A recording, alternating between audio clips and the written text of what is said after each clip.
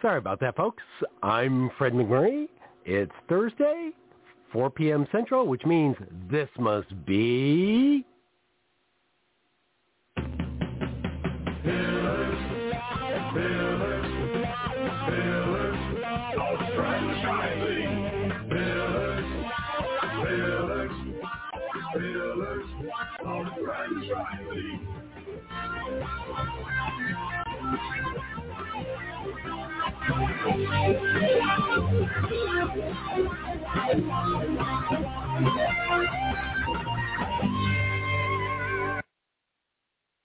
And welcome. Happy final day of November 2023. I don't know about the rest of you, but I cannot believe how quickly this year has gone by. That means that we have done far too many Pillars of Franchising shows for me to count. But today is a really great day. We've got an exciting guest on, and we're going to talk about, first for Word on the Street, some of the things that will ensure that you start your business off on the right foot. So 4 of the tips that we have for you for ensuring success when you open a franchise are these. No particular order necessarily, but I will start with know thyself. And the reason we say this is that a lot of times people don't recognize where their own weaknesses are. And so here at Pillars, if we sit down and talk with you about buying a franchise, we take you through kind of a portfolio and really help you identify where your strengths are, some of the hidden things in, say, your personality that maybe doesn't play well in a retail business, maybe something that you haven't discovered about yourself that would make you really good in more of a consulting role. So making sure that you take some time, several of you may have already taken the 360 survey that's out there, things of that nature. There are some of those that are free online, and if you can find one, take one. It's amazing what you learn about yourself, and it certainly helps us when we're trying to place you with a franchise, kind of guide us into what works and what doesn't work. And obviously there are some blind spots that you may have, and it helps to identify those as well. So know thyself. The second one is to make sure that you get the FDD and that you go through the whole thing. Yes, I know, it's big. I've seen FDDs that are 500-600 pages, and it's not the most exciting read. But as we've talked about shows past, there are several parts of the FDD that are extremely important. And without going through the painstaking effort of reviewing those today, you can certainly find those in some of our previous episodes, which you can find at pillarsoffranchising.com. However, for today, because of the guests we're having on, I would like to point out a couple different things. And one is that you can't always just look at the item 19. We talk a lot on the show about the item 19 and how it really talks about the health, the financial health of the franchisor and its franchisees. But in cases of emerging brands, like we're talking with today, you can't necessarily always get a good feel for that. And I will tell you, even during COVID, there is some data that has been skewed based on the number of closings because of the type of businesses they were and things of that nature. So item 19, while it is an extremely good tool, doesn't always give you a clear and complete picture, which is why we're talking about 4 of the very important things to do to ensure that you are successful. In the FDD, however, if you find, like the brand that we're going to be talking to today, that they don't have a history, that they've been in the market for less than a year, so there is no item 19. One of the things I like to recommend people do, and this is whether they have an item 19 or not, but certainly for emerging brands, take a look at item 2.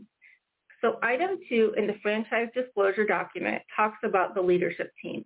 What I really like about that is it gives you kind of some background on where did they come from, what have they done, what is their experience. And you can investigate some of those things that they've done or those brands that they've worked for to get an idea of, were they growth-minded? Did the franchise, did it appear to be successful? Is it still going? What are some of the points of feedback that maybe you can find there? So again, item 2, especially for emerging brands, take a look at the leadership team and see that you feel comfortable with it. To piggyback that, as you know, we always talk about due diligence. So I'll get to that in a minute. Securing your funding is another really good thing that you need to make sure you have. After you go through the FDD, you're going to find places in there that are going to tell you exactly how much you're going to need. Okay, so not even just the franchise fee, but what it's going to take to get your franchise open. Ray and I have our own little rule. As you've heard before, we always say whatever the franchisor tells you, 2.5 times that should get you through the finish line in terms of past that opening and to break even. If it's a little bit extra, hey, you know what? You can return the money early. You don't have to, keep it there. But for a growth-minded business, we like to make sure that you have a lot of extra sitting there. And believe it or not, I opened in the recession. Many businesses opened in COVID. That 2.5 times didn't necessarily seem like a whole lot of extra money. It just basically got us through those tough times. We never know what's happening next, right? So make sure that you really think about the funding, and you can't get a funding number until you've gone through the FDD. When you're going through your funding, the other thing you want to do is make sure that you do your break-even analysis. Your break-even analysis with the information provided from fellow franchisees and the franchisor will help you understand what you need to do in sales to overcome those payments that you have to make every month so that your business is truly at a break even or you actually start to make money. So most people, their target is to, maybe a year, 18 months until you broke even. Some are more aggressive, some are successful with that more aggressive plan, and some are not, but you have to have a realistic picture. And last but not least, you all know that we beat the drum on this every episode if we have an opportunity, and that is doing your due diligence. So doing due diligence doesn't mean just calling, your local owners of the franchise you want to buy and finding out what their experience has been. It means calling the super successful ones. It means calling those that are kind of at the bottom of the pile. How are they, what are they doing that's making them struggle? Is it an issue where maybe they don't believe in the system?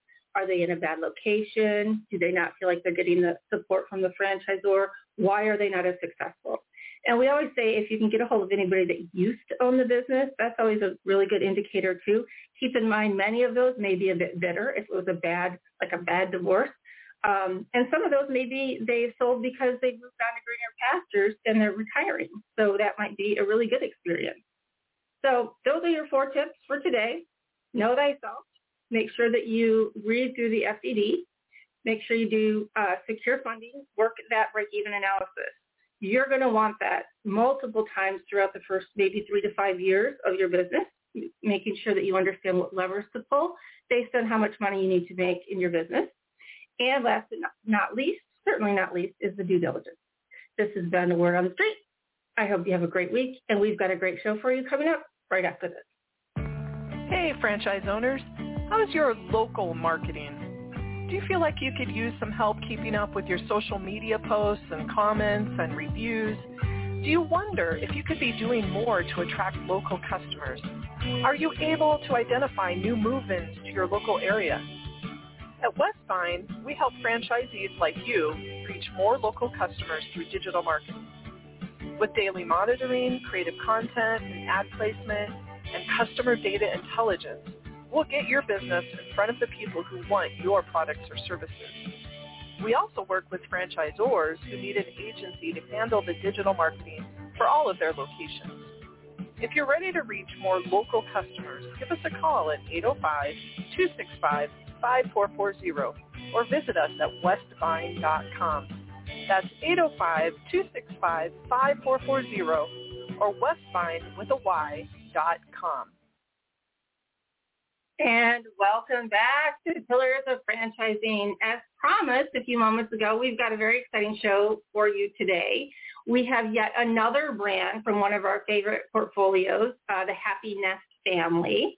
I love it because we always want to say Happy Nest, and it's no, think of Nest because it's your home, right? Right. And with Happy Nest today is Sharon Kupak. I'm sorry. Did I get it right? You did. Okay. It was perfect. I looked at it, I'm like, I have a couple chances at this. And Sharon is here today. She is going to share with us a brand new brand that I believe it might have just been Eric Martin who slipped the news to us that they had a new brand coming in straight out of Canada.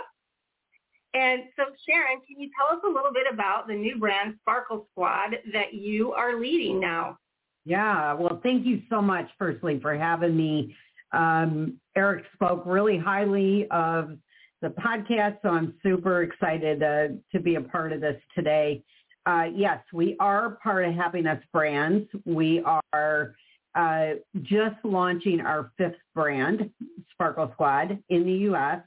This brand was incubated from a brand that we acquired in Canada last October, beginning of October of 2022, with Chris Stonis as the founder and CEO. So, right, which you know Chris, he's amazing. Yes, no, for those of you listening, you're like, why does that sound familiar? Well, Chris Stonis sounds familiar because we also had him on the show just a few short weeks ago. Mm-hmm. Yep.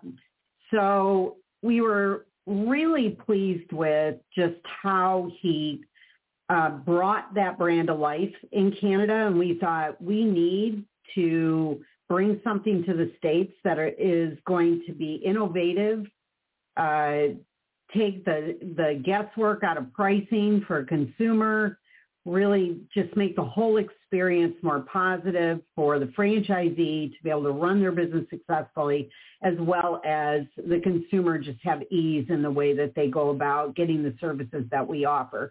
So that's actually really good because the services you offer, you're not just a cleaning company. You're not just a window company. Can you talk about all the offerings that you have at Sparkle Squad? Sure, absolutely. So our main focus is windows, inside and out. And we do screens and we do the tracks of the windows. But we also do gutters and we do house washing, which is called soft washing, so it doesn't damage the facade of a building or a home. And we do pressure washing. And we are launching out hopefully in 2024, holiday lighting. So that'll be an additional, which is great. So it will extend the season of revenue generation for the owners. The difference in our brand is that we are safe in the way that we go about the business. We're literally servicing customers from 6 stories down from the ground. So, and people don't really necessarily think about that because they're like, well, you're insured, you're bonded. But from a business owner perspective, that's huge for workers' comp insurance. Yeah, you're absolutely right. There's 2 sides to this. You're absolutely right. It is. It's so much safer. It's not to say the owners would not get on a ladder. They would get on a ladder to do something unusual. Some place it's kind of hard to get. But for the most part, they can use the water-fed carbon filter poles that extend up that are 3.5 pounds. Females can lift it. I've done it. And you can literally clean 6 stories down. You can do gutters up to 50 feet. Wow. The carbon filter pole that has a camera on the top so that whoever's looking at the screen on the bottom can say, yes, we absolutely need to do these gutters. It's hard to find a house that would have 50 feet up for gutters, but if there is one, we can absolutely do that. It's a huge differentiator because anything that's considered a low-rise, commercial, institutional, like hospitals, universities, many of those, we can satisfy their needs. Well, I think what's really great about the timing of this brand coming into play and with the technology you use, well, we have these labor shortages. You've just opened it up to females who typically aren't signing up to do window washing because it's such hard, heavy labor.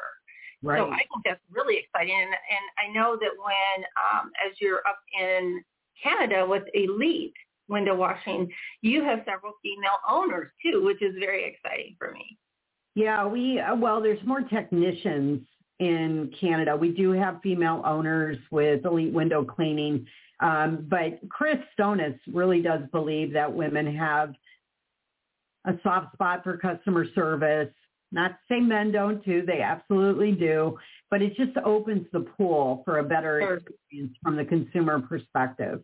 Yeah, well, and I know with my business with house cleaning, typically, okay, sorry guys, but it's true, the women make the decisions on who they're going to hire. And so I think that for women who are talking to somebody, a lot of times that relationship just happens more easily. So I think that's a really great way that you've come into the market. Mm-hmm. Can you tell me a little bit, you've had 26 years in franchising.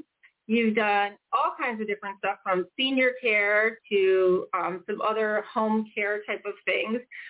What do you think you have that best positions you to lead this brand into a brand new market? Not even market, country. Yeah, absolutely. It's 100% white space, which is the best part about working with Happiness. So it kind of, you know, how you just fall into franchising, it sort of finds you, and then you get sucked into the excitement of helping people and totally realizing dreams. It's just, you know, I would have been gone a long time ago if I didn't find so much enjoyment in it. My expertise and what I find most joy in is building the foundation of a business. I absolutely love being as picky as I can be to find the right people, because if you just bring in anybody that can fog a mirror, yep, you're going to fail. The business is not going to be successful. You really have to take care in determining who is that right person to start the brand from square one. Mm-hmm. And then you build that up. And then once we get enough owners to build that foundation, 25, 30, 40 owners, then we know who we want, right? And we know how to best support them. And then it's just smooth sailing from there. So I have always enjoyed to do that. I've done that my entire career for multiple brands from day one with brands. And when I had the opportunity to talk to Happiness, I just thought this is for me, because as we continue to add brands, I've launched out 2 other brands already with Happiness. This is my 3rd launch brand. And what I love about Happiness specifically is that it isn't like we just acquire a brand and take it out there for people to take a look at, and it's not ready. Right. We absolutely take the care. Like, for example, we acquired Elite in October of 2022. I didn't launch it out until July of this year. Yeah. It was a whole year before I launched out EcoMaids, when we acquired EcoMaids. And because Sparkle Squad is from the ground up, it's an incubated brand from Elite, same system, same leadership, same support, same everything. It was a little bit easier, but it took quite a while to make sure that all the systems in place and documented to be able to support effectively. Right. And I think that's really important. There's a couple of things I want to bring up about that. I mean, obviously, these early adopters that you have who say, yeah, I want to get into this business. Tell me a little bit about some of what you see to be the benefits of being an early adopter in this brand. Yeah, it is a special candidate, but I'll tell you, it's become more and more popular and exciting and acceptable for a candidate to get into an emerging brand underneath the right situation and circumstance. So I think some of the advantages from my perspective are you get a lot of love as a new franchisee. There's a lot of love that goes on because we have to make sure these people do everything in both of our powers to be successful. It's not like you can just throw somebody in the business and just, you know, wish them well. That's not how that goes when you launch a brand. You really have to pay attention. The other thing is that they have a voice. Mm-hmm. They bring their expertise from their past life into our brand, and they give us suggestions. Some of the ideas came from franchisees and systems, some of the best ideas. And so that we respect that, and we look forward to that communication, that open dialogue, and really driving the brand. Also, you get to a sweet spot in territory. Best territories are the first ones in, and that's just how that goes. So I think that's an advantage. Also, it's, you know, I feel like it's a lot of fun. They're not numbers. You know, these are people that are molding a system. And I think new owners like that. They like to feel as a family. They like that feeling of being involved. And I think that that's pretty common when you launch out a brand with the foundation owners. Well, and I think that one of the things that I appreciate about Sparkle Squad is that you are part of a bigger platform, right? So can you tell us some of the things that you've been able to adopt into Sparkle Squad that Happy Nest has made available so that you're really more productive and more effective as a business owner with an emerging brand in this case. Yeah, and I was really excited to hear what you mentioned in the beginning, in the opening, about emerging brands, because there's different types of emerging brands. I've worked with emerging brands where it was a mom and pop who decided to franchise, and they had gone into debt to do it, and it was a great brand, but they were, they're trying to figure it out, right? So that's a much more difficult story to share and support to provide to somebody that's really buying a dream at that stage, right? Yeah. So the reverse of that is a happiness brand. This is why I love this, because happiness is a strength behind all of our brands. 55 years of experience with Lawn Doctor and franchising, like household name brand, just very successful, right? But that financial strength allows us the opportunity to make sure our systems are already set up. There are people behind the brand that can support the owners from day one. We don't have to get that revenue in. We don't make money off of their franchise fee. We lose money actually, but we invest in that new franchisee. The systems are already in play. You just sort of change the widget to a degree to fit whatever the situation is with that new brand. So I think having, 125 people that work on behalf of happiness to support you in an emerging brand is the best of both worlds. Like that's the thing that just excites me about launching new brands with happiness. It's not as difficult, It's not that we're perfect, believe me. We learn just like everybody else learns, and we pivot like we need to pivot because nothing's ever going to be exactly the way you think. Like when I launched EcoMates, I launched the month COVID started. Like who would have thought that, right? Like who would have even envisioned that?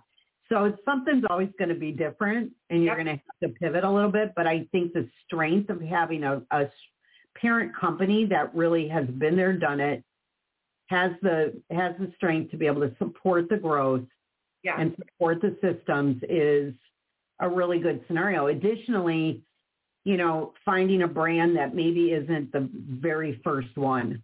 There are models out there that have done great, but they're like the very first one in that arena. That's a little bit scarier than, for example, a window cleaning company. Squeegee was invented in 1936, for crying out loud. So, pretty sure we know what we're doing. Yeah, exactly. Well, tell me a little bit, obviously, because of some of the companies that you've been involved in the past, I have to imagine that you have, and I'm asking this for my partner, Ray, who can't be here, you must have a very strong drive to create a good culture. Can you kind of tell me what your thoughts are on creating a culture that people want to be a part of? Right. I think that is so important, Kristen. Culture in every aspect of a business is important, regardless if you're the franchisor or the franchisee. You have to out-culture your competition in every aspect. Right. So happiness is, and we kind of laugh about it, but it is true. And this comes from Scott Frith, our chairman and CEO, is we just have a no jerks policy at Happiness. Like we don't hire jerky people and we don't bring in jerky franchisees. Like that's the rule. Yeah. Jerk, you don't get in the door, because we really are collaborative. We really do want the best. We really want to build a positive, productive environment so that we can all move forward in whatever our roles are.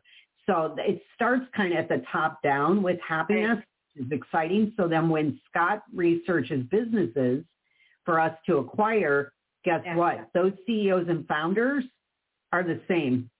And that was why Chris Stonis was such a great fit for Happiness, because they speak the same language. Chris values his employees and his franchisees the same way that Scott does with a 55-year-old brand and Lawn Doctor, and Andy Fuller does with Mosquito Hunters, and Rachel does with EcoMates. And like it just, if you have a disconnect there, then we're all working in different directions and nobody's moving forward. Well, and it is a nest, right? So you all have to get along in the nest. So, yeah. We do. It's kind of crazy. Yeah, well, that's great. I mean, crazy's good, right? Yeah. You would think we just don't have the political landscape in happiness. Like, there's just no room for it. We are extremely busy, as is many people in this industry and every industry. But we're so focused on what we want to get accomplished that everybody just kind of works in the same, we're rowing the boat in the same direction. We may have different ideas, but it's open communication. Everybody's super respectful. We have a lot of fun when we're together, but we are very driven to bring in good franchisees and help them be as successful as they want to be. Well, I think what's great about how you answered that question is that has been really consistent with everybody that we have interviewed from Happiness. So it's really nice to see that, you didn't know I was going to ask that question, obviously, but we asked it of everybody, and all of your answers are very, very similar and kind of entwined in the same message. So, let's get down to some brass tacks, if you will. Sure. So how does one go about deciding, there's a lot of questions. So you have the franchise fee, you have the total investment. What are you looking at for a price tag to invest and become a franchisee with Sparkle Squad? Sparkle Squad. So initial investment, item 7, which is get up and going for 3 months, and it's inclusive, is somewhere between $133,000 and $146,000. So still considering a lower investment. But if you were, depending on how you come into this model, whether you come in as an owner-operator, not on the tools, but certainly giving us full-time best efforts in the business, right? That would be that range. And then you also have to budget for scalability the first year because you're going to add job pods, which are vehicles and employees. And, we cover your marketing for the first year, so you can add to that, or you're pretty well set for that first year. So you'd want to budget for that. So a little bit more. So I cautiously agree with your mindset on, I think 2.5 times with this brand is a little high as far as like worry of investment, but I get your point of why you said that. Yeah. Well, the benefit to you, Sharon, is that you don't need brick and mortar. You're not doing build out. Exactly. Yep. Yeah. And there's no, they can do this out of their house. They can get a storage unit. They can have a little 200 square foot space. It's really simple. And all of the equipment is on 4 wheels. Like the job pod is self-contained. So, your business is driving down the streets and you might replace filters and, the squeak rubber, but there's no big equipment that you have to worry about in this brand. It's all more maintenance driven.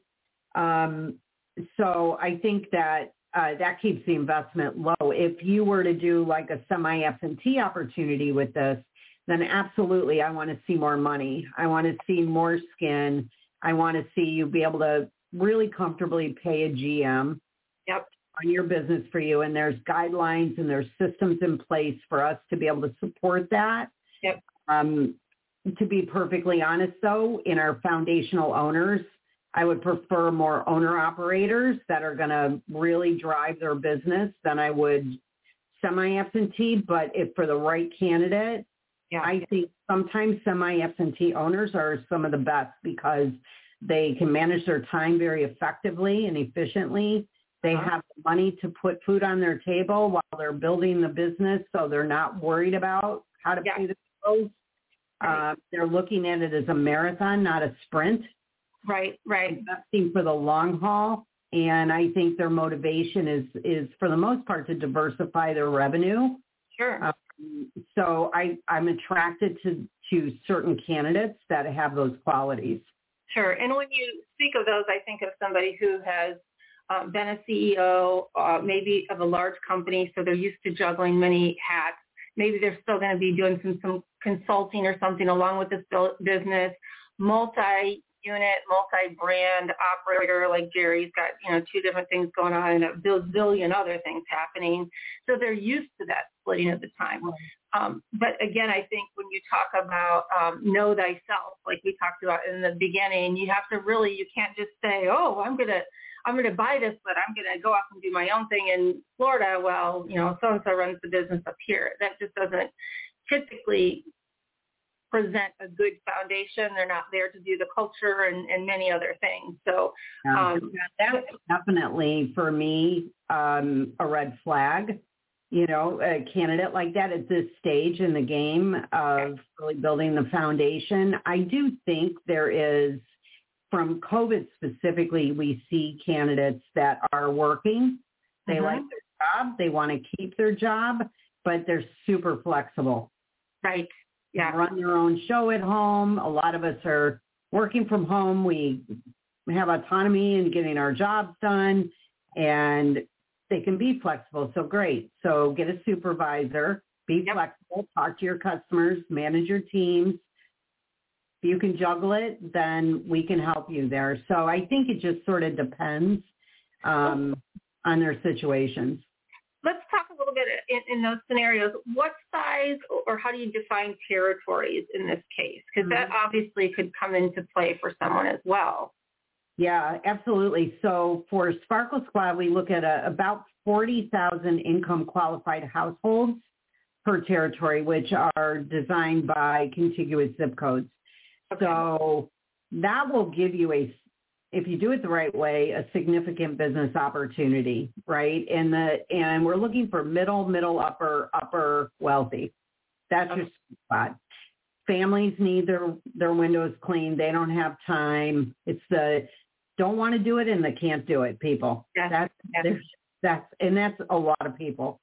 So it's really people that even don't have like a tremendous amount of disposable income, but they don't have the time. Just like in your profession, in your business, they would rather spend their time somewhere else, or they just physically can't do it, right? Exactly.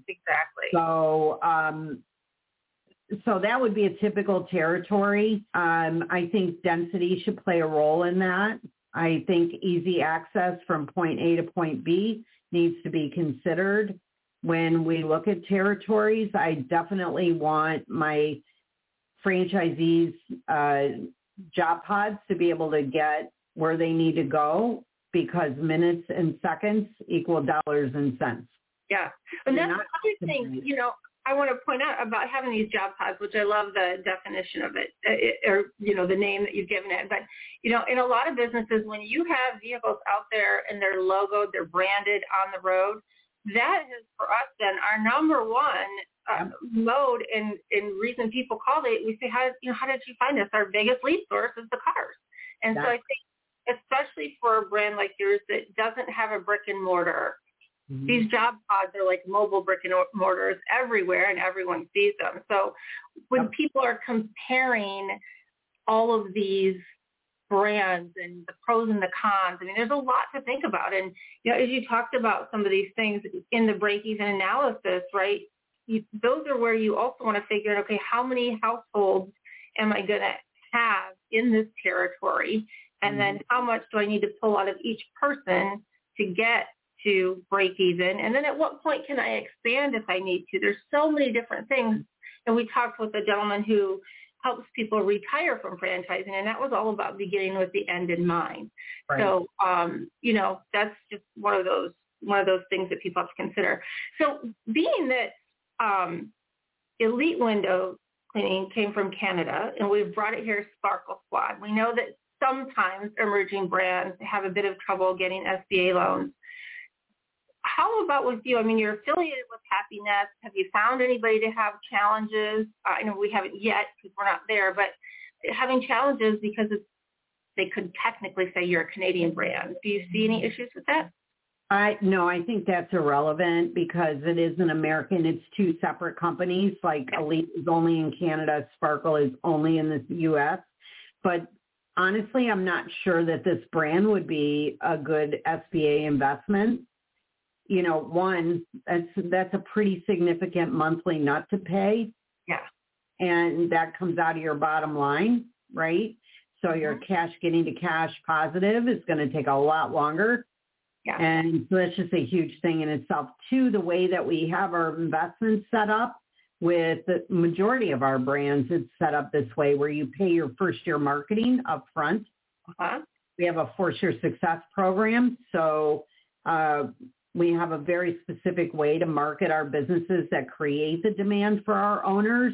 Okay. And so we require them to participate in a really aggressive way the first year and going forward, specifically the first year, that there isn't enough hard asset to satisfy the SBA. And we don't let people put deposits down and pay things later and all of that. Like if you can't afford to be in a business, you shouldn't be in a business in this particular scenario. Sure.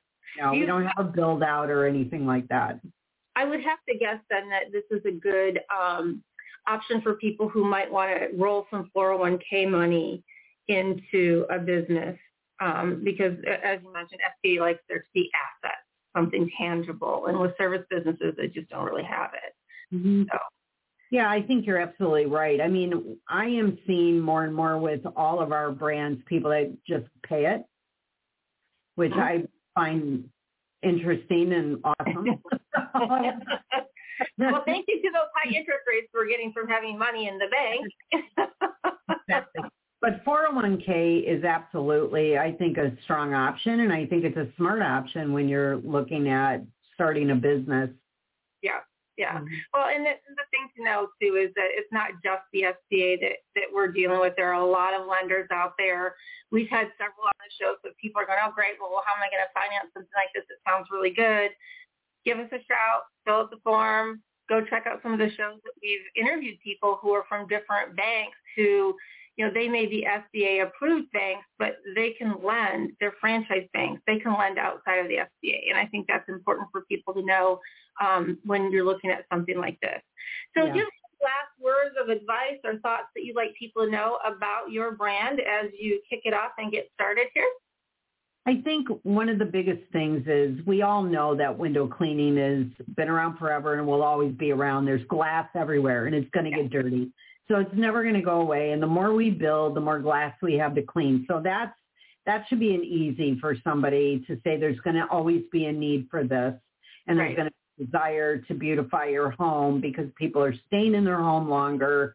They're adding to their home, living in their nest, right? And making it happy. But I think for us specifically, I would love for candidates to really keep an open mind when they look at us as an emerging brand, because we do have our big brother behind us. And we do have a validated brand that's been extremely successful in Canada. And it's really, I think it's going to be a little bit easier opportunity here in the States. We have a much longer window in most states to perform our job of what the business does. We have more density of population than what's in Canada. So I just feel like it's just going to be a little bit easier to do that. So with a validated brand that's been proven under the Happiness umbrella, like that's a great recipe to get in somewhere at the beginning, get a great territory, use our resources, and start building for your future. Yeah, absolutely. And again, for those of you who are interested in Sparkle Squad, the FBD has so much great information in it, everything from royalty rates to expectations of the franchisor, expectations of the franchisee. Sharon, I really wish you the best of luck with this brand. I can't wait to see where it goes. I'm super excited. I think the technology is way cool. Yeah. And obviously, we just love the group over there at Happy Nest, and we hope to have you back on again in 2024, letting us know how great you've done with the growth. I would be more than happy to do that. I expect big things from this brand. That's awesome. If people want to reach out to you, where can they find you? They can just find me at my email address, which is SharonCupack@Happiness Brands, and hopefully that's somewhere on here that they can see how to spell my name. They can go on to our website at sparklesquad.com or sparklesquadfranchise.com, and that'll eventually get to me as well. Awesome. And so we'll also have all of that at the end of the show, and people can go to our website where they can see all the contact information that you stated as well. Sharon, thank you so much for being with us today. Lots of love to all of you over there at Happiness Brands. We can't wait to see what we've got coming out of there next. Wonderful. Thank you very much for the opportunity today. Absolutely. Have a great day. 50 graduates resulting in 7 new franchisees owning 8 franchise brands, more than a dozen skilled graduates who are employees of franchise companies, all of them having earned a concentration in franchising exclusively granted by the Titus Center at Palm Beach Atlantic University, plus more than 80 franchise professionals on our advisory board. The Titus Center for Franchising is on fire in West Palm Beach, Florida. What do you need to join us? My students want to hear from you. They may even want to buy your franchise or work for your company. TitusCenter.com. And welcome back to another episode of Pillars of Franchising. It's the Jerry segment. Hello, Kristen. How are you? Jerry, I'm great. I'm so excited that you have stopped traveling long enough to come and see us today. Oh, I love hanging out with you guys. It just doesn't always work into the schedule, as you know, but I love being here. You know, part of why I love to be here is to hear about these emerging brands and these brands coming from Canada, like Sparkle Squad we just talked about and so on. I've learned so much listening in, so I hope our listeners are getting some good stuff out of that. Yeah, now let me ask you, Jerry, on that line there, when you bought into The Joint, were they still considered an emerging brand at that point? No, they were not. They were well on that. I'm doing this from memory, so don't quote me on it, but I believe about roughly 80% of the franchise systems have 100 or less units. And typically emerging brands are between 20 and 50, or, below 50 is what they're talking about. So they were not. They had, I'm doing this from memory again, probably 500 and some, maybe 600 at that time. So and they are rapidly racing to 1,000. They should make it there, I think, next year sometime. Wow. Yeah, I know initially I didn't see any around my neighborhood, and then all of a sudden there's signs everywhere. They're doing their job. I love it. They are. So, Jerry, I know we left off our last episode with you talking about joint employership and how we got to be in this uncomfortable situation. Yeah. Share with us on part 2 of that today. Yeah, part 2 is going to be about history and what has transpired in the last 40 or so years that bring us to this point. And then, of course, next week we're going to talk about the what ifs. What does franchising look like if this continues to move forward? What are the options that franchisees and franchisors can consider and those kind of things? So that's next week. By the way, listeners, if you didn't hear the one we did 2 weeks ago, the number 1, you should probably go into our library and listen to that one. For some reason you can't be here next week, ours will be recorded, so get it there. But so today, Kristen, we're going to talk a lot about the history of what brings us about. Okay? Yeah, you and I spoke earlier about the word is not really getting out to franchisors or anywhere else. So for those that haven't heard about this before, I'm not surprised. But that's what we're here for, right? Right, exactly. And I still am perplexed as to why that is, but I guess we could talk about that later because I would think we all need to band together with this. I think we can talk about that next week when we talk about the what ifs and why people are reacting the way they are and so on. But let's give you a little bit of history on this, okay? Yep. Now, we're going to cover roughly 40 years, and, franchising really started taking off roughly 40 years ago. I mean, there were McDonald's was out there, and some of the bigger brands were out there, but the smaller ones were really just getting started. So we didn't hit the radar of the NLRB or some of those kinds of people until about 40 years ago. So 40 years ago, they put the first guidelines in place related to the relationship between a franchisee and a franchisor, and what that meant from an employment standpoint and those kinds of things. So it was really fairly simple. Basically, they were just, and by the way, for our listeners, International Franchise Association is where you go to get all this information. I know that screen didn't show it very well, but bottom line is I am referring to some history that they've put out that you would have access to if you went on their website. So if you want more information than what we're giving you, go to IFA. So in this early rendition, Congress recognized, and the FTC and the NLRB recognized that there was going to be this relationship between the franchise or the franchisee and their employees. And they decided that since the franchisor was selling basically the rights to use their name and logo and things like that, that the franchisor had some responsibility to protect the brand by expecting certain things of the franchisee, and the franchisee had to hold their employees to a certain standard to protect that brand. Yeah. And at that time, some of it got into uniforms. They would have to wear specific uniforms, maybe use certain, phrases when they greeted customers and those kinds of things. Some of those are still in place today, by the way, but back then it was very prevalent. Well, and Jerry, I want to point out for people who are thinking about getting into franchising, a great book to read, and I've been listening to it every morning now just to kind of go back to the beginning, is The E-Myth. Sure.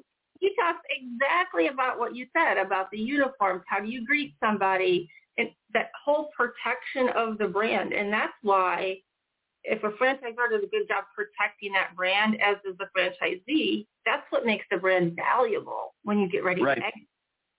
Right. So, Kristen, as this moves forward through this 40-year time frame, the NLRB in particular decided that it came down to the amount of control that a franchisor had over the employees that a franchisee had. So uniforms and, phrases and hiring practices and training practices and things like that starts coming into play if the guidelines are too strict coming down from the franchisor, because it looks like they are controlling your employees, right? Mm-hmm. So in 2015, a law was put in place called Browning-Ferris, and it kind of gave a little more guideline to this. And for the control side of this, it basically said it was reserved and indirect control that basically helped guide this. So in other words, you had to have more direct control. In other words, the franchisor says specific things to the employees, not with that buffer of the franchisee. And the franchisee had no say in how they controlled their employees. So that was kind of the guideline. As long as the franchisor didn't have too much direct control, there was some flexibility. And then in 2020, a new rule was put in place that basically says indirect control and reserved control were also potentially, and here's where the questions come in, potentially something that would get named as a joint employer. Okay? So it started becoming more fuzzy. And I'll tell you from direct experience with franchisees that went through this, when it became more fuzzy, we became much more apt to get engaged in labor lawsuits. Mm-hmm. And I won't go into details, but I was on stage with several people who went through those back between 2020 and 2023 in that time frame when this came up, because if nothing else, it made it much more open for conjecture. Yeah. So if an employee had a bad taste in their mouth about an employer, it was very easy for them to reach out to the NLRB and claim something, and then the NLRB would step in. And in most cases, franchisees were clean and they were not found guilty. But at the same time, they spent $50,000 to $100,000 on legal fees to defend themselves against something they were eventually found innocent of. Sure. So now think about your company. And I'm just putting you on the spot because I want you to understand you're any franchisee out there. You're going along fat, dumb, and happy. You're doing business as you're supposed to under the guidance of the franchisor. An employee doesn't show up for work, and that's their fourth time, and you fire them because that's what your guidelines say. That's and your guidelines, not the franchisors, but franchisors have deep pockets. So attorneys want to create this connection. Well, what's interesting about that is we were just required to have, I don't know,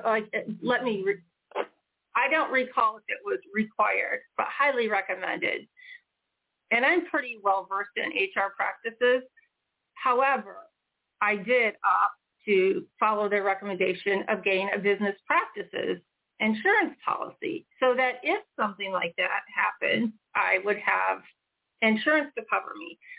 the timing of all of this is almost uncanny because I'm thinking, oh, maybe that's why they suggested that we all go out and get this business practices. Because really, if you've had HR experience, yes, it's not hard, really. Yes, and I would first off review your coverage and your limits because attorneys are expensive, and if you were involved in one of these and it drug out for a while, you may tap up against some limits. So just keep that in mind. Good point. And by the way, I'm going to do a little plug here, and it was not intentional, but I think it's something people should consider. Franchisors in particular, but franchisees to some extent.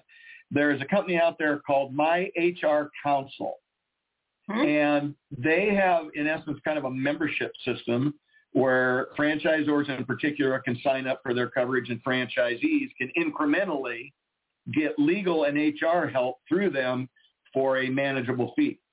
So franchisees can go directly to them, but there's probably other companies doing it. That's just one that we've had a lot of, connection with and success with and so on. So I'll give them a shout out here.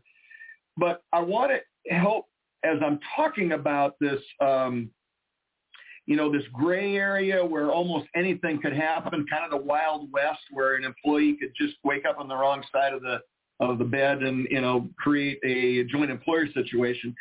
In pre-Browning-Ferris, as I said, the franchisor had to have sufficient control over the employee, almost directly hiring and firing the employee before you could get engaged in a joint employer situation.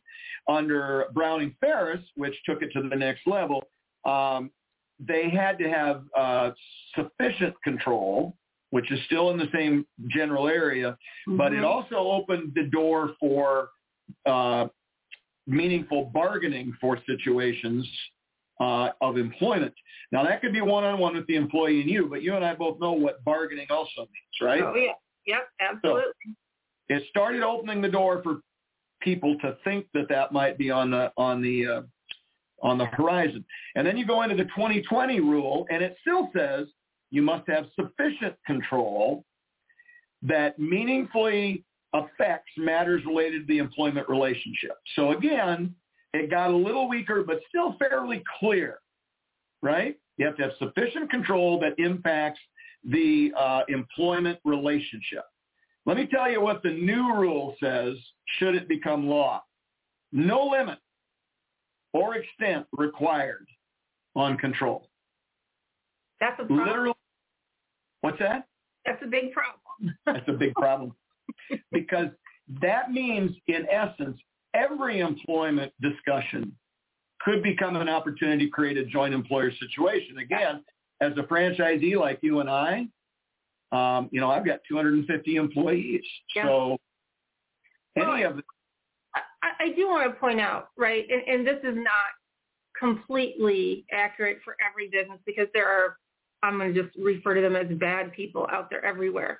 But I do believe that as franchisees, as business owners, the onus is on us to create a culture in which the employee never feels that they need to do that, right? And so, as we said before, these things get created because somebody takes their eye off the ball. Somebody disengages at that employee level and allows something. Maybe you've got a manager. I've had it before where I had a manager running things. I'm out of town. I come back and I've got a mess to clean up because the manager got mad and they said something and the employee didn't like the way they were talked to. And you're like, oh, hell's bells, right?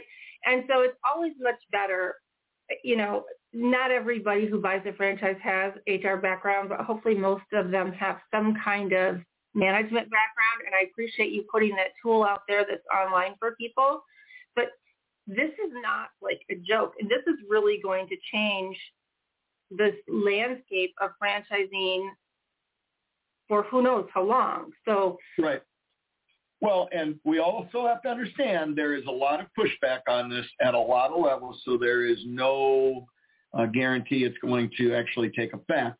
But the fact that it's out there, and by the way, and I'm doing this from memory, this is about the 7th rendition of this in the last 12 years that I've been aware of. It just keeps it's like whack-a-mole. Yeah. Out in D.C. It just keeps getting repackaged and tied into other bills and all those kinds of things. It cannot make it through Congress, so now committees are putting it in place, the NLRB, right? Yeah. So, again, going back to pre-Browning-Ferris, any case that was brought up related to joint employer, basically they decided it on the economics. Was the employee treated fairly from a global standpoint? Was it to be expected of an employee in that situation? Things like that we would take for granted, right? So fairly common sense. Even under the Browning-Ferris, it was still similar to that, so it was tolerable. 2020 is when it really started going the other way. And now literally anything under the employment process could be considered a joint employer issue. And it's very similar now under the new rule when it comes to that. So, the next questions are, is this a good time to get into franchising? You knew it. Yes, that was going to be my next question. Yeah, so we'll bring this number 2 phase of the discussion to a close, look into what ifs next week. But the thing is, this is a pretty big issue, but at the same time, any business in the world is going to face times in history when things like this are coming up, whether it's through Congress or whatever the situation. So this is really just another one of those situations. It doesn't make any difference what business you're in. You will face this kind of stuff. The good thing about being in franchising is you've got a lot of people out there that work against this stuff, that talk about it. I testified before Congress. Other people have. We're there to tell our story. You've got organizations like the International Franchise Association that have lobbyists and, attorneys, and we've got people all over the country that are fighting this. We've got friends in Congress who, many of them own franchises or used to own franchises, certainly own small businesses, so they understand it, and they're working on our behalf to try and come up with common sense legislation related to this. So that's a little bit long answer to a short question, but the bottom line is it's still a great time to get into franchise. We've always got hurdles. This is just another time in history, but don't lose your dream because of it. I agree with you 100%. Jerry, thank you so much for your thoughts and all the hard work you do on behalf of all of us in franchising. And we would like to thank all of you for joining us today on the show. A special shout out to my great friend, Jerry Akers, Ray Pillar, Karen Kimsey-Sword. I am Kristen Shelmetsky, your $4th $1 Million mentor today. Huge thanks to Fred McMurray for producing our show, and we look forward to seeing you all next week, same time, same channel, wherever you get your podcast. And remember, the dream starts here. Our website is full of answers to your most important questions. Have a great day.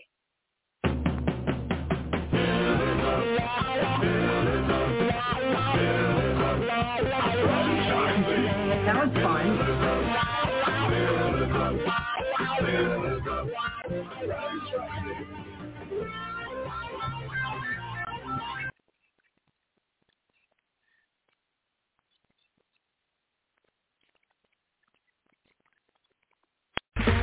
Okay, round 2.